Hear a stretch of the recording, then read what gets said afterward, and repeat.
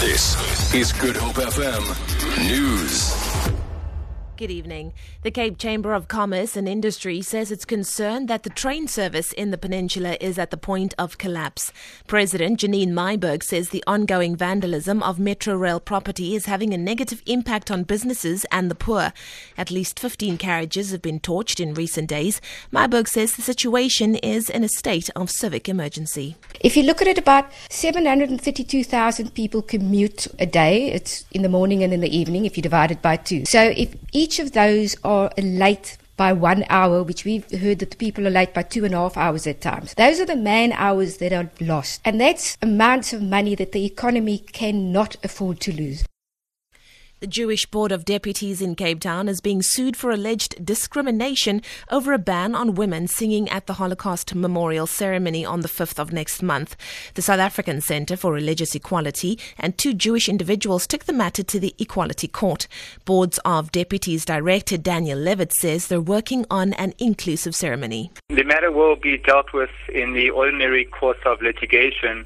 However, we wish to point out that this issue is part of an ongoing conversation with the various sectors of our community, all of who are deeply invested in this very important ceremony. Independent candidates from 5 provinces who intend contesting in the 2016 local government election have formed the Forum for Service Delivery. The Forum believes independent candidates are often disadvantaged due to inadequate resources. Convener of the Forum, Mbahari Kekana, says the body aims to empower independents and encourage youths to come on board. Stop being fearful or complain on social media such as Twitter or WhatsApp while you are under the air conditions. Come personally on board. We as Forum for Service Delivery, we are ready to hold your hand and take you with us all the way, because democracy without the participation of young people, it is not democracy for the future. NCOP members and the Western Cape Legislature have made several oversight visits to various sites and projects in the Eden District Municipality. The delegates are expected to hold public meetings in all 7 municipalities this evening to give feedback on issues identified during oversight visits last year.